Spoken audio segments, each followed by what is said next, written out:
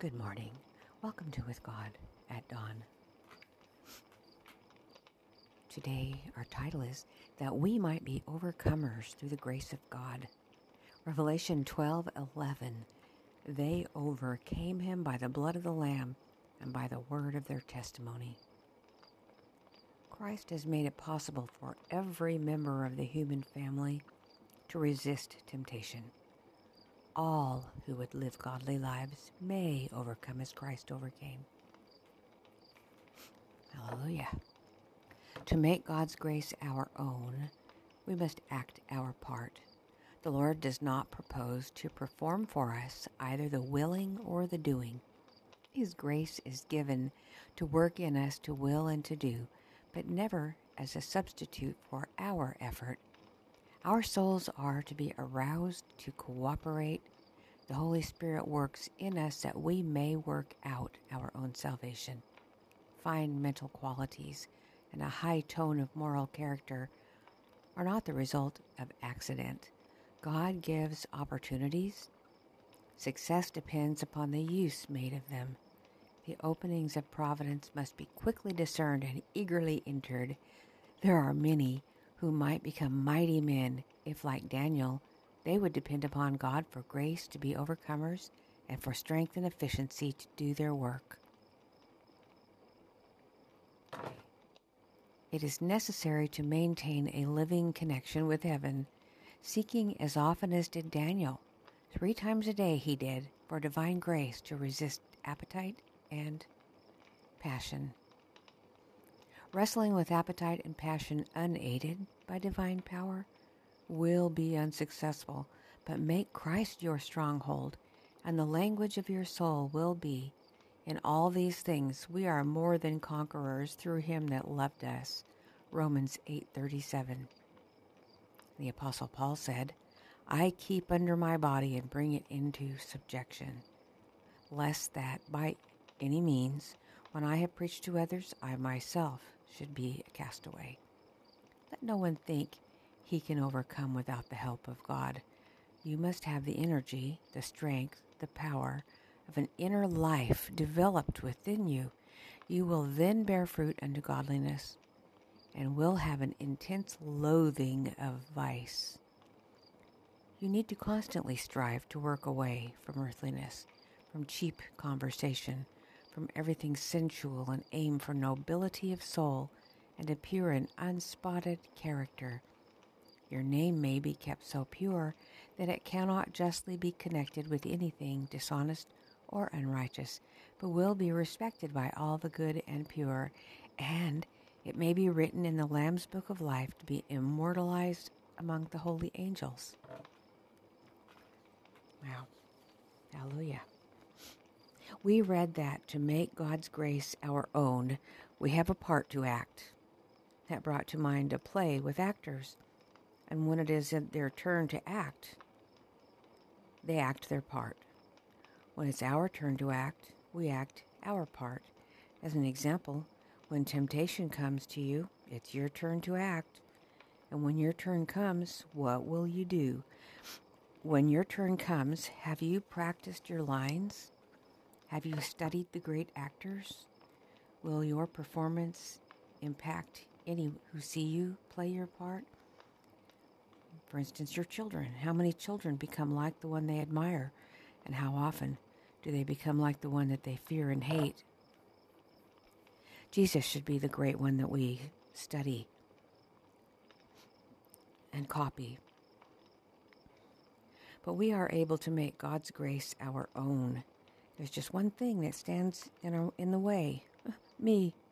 Do I see this as desirable, this goal? To be like Jesus? We must see, why does it matter? Why we just won't deny all our natural inclinations. By nature, sorry, excuse me for that. By nature, water flows downward and it finds its own level. This is our natural inclinations. We have to fight against our natural inclinations. What did our reading say? That it is necessary to maintain a living connection with heaven. 2 Corinthians chapter 3, verse 18 tells us, But we all with open face, beholding as in a glass the glory of the Lord, are changed into the same image, from glory to glory, or from growth to growth. Okay. What is the glass? The mirror of the law of God, but I believe it includes every word of God's word having its place.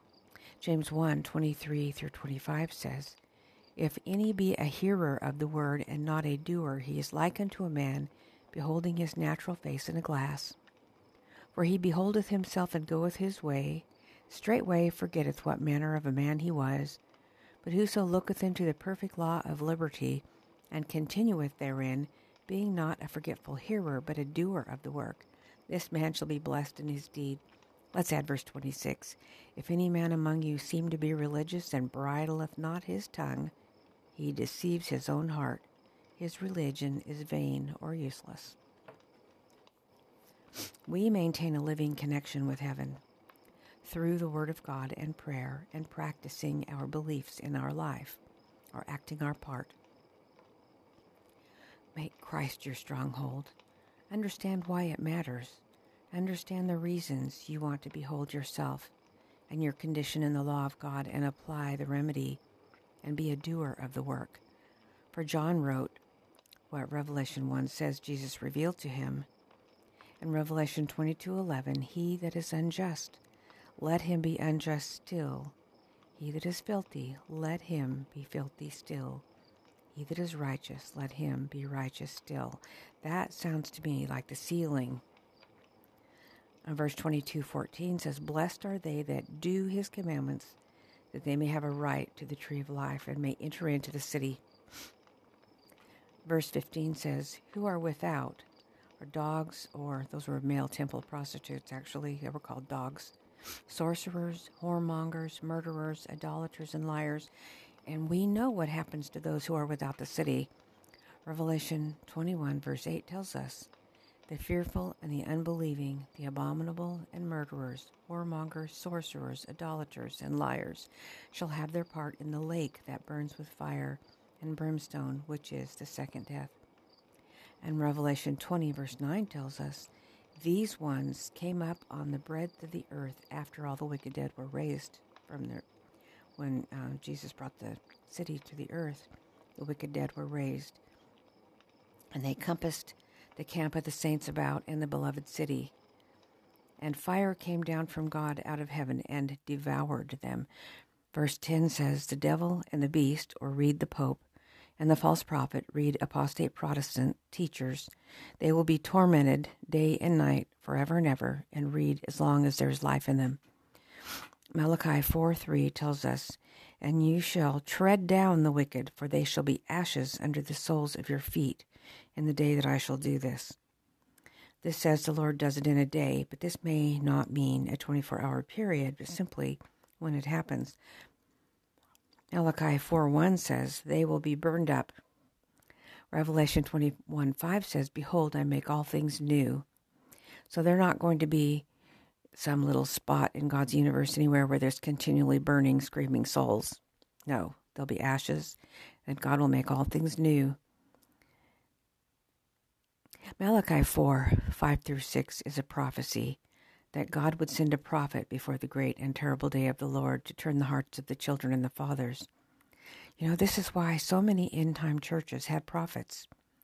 Satan sent counterfeits to muddy the waters so that God's true messenger would not be received, and people would throw up their hands because there's so many false prophets and it's all just crazy and they just do whatever they like and forget it. Well, we read this morning that we need to constantly strive to work away from earthliness, from cheap conversation, from everything sensual, aim for nobility of soul and a pure, unspotted character. Your name may be kept so pure that it cannot be justly connected with anything dishonest or unrighteous. Hallelujah. Your name may be written in the Lamb's book of life and be immortalized. Blessed be the name of the Lord. Let's pray. Dear our Heavenly Father, Lord, I pray for those who are here this morning with me from all of the 19 different countries where people are listening in and joining to study and to worship you. Lord, I pray for those souls that they may be able to make that connection with you that they need to make to have victory and to act their part and be a witness in their families and in their communities, that they may turn many hearts to thee and have many stars in their crown. Thank you, Jesus. In your name I pray. Amen. Thank you for joining me here this morning, and just really pray your day is blessed. See you in the morning.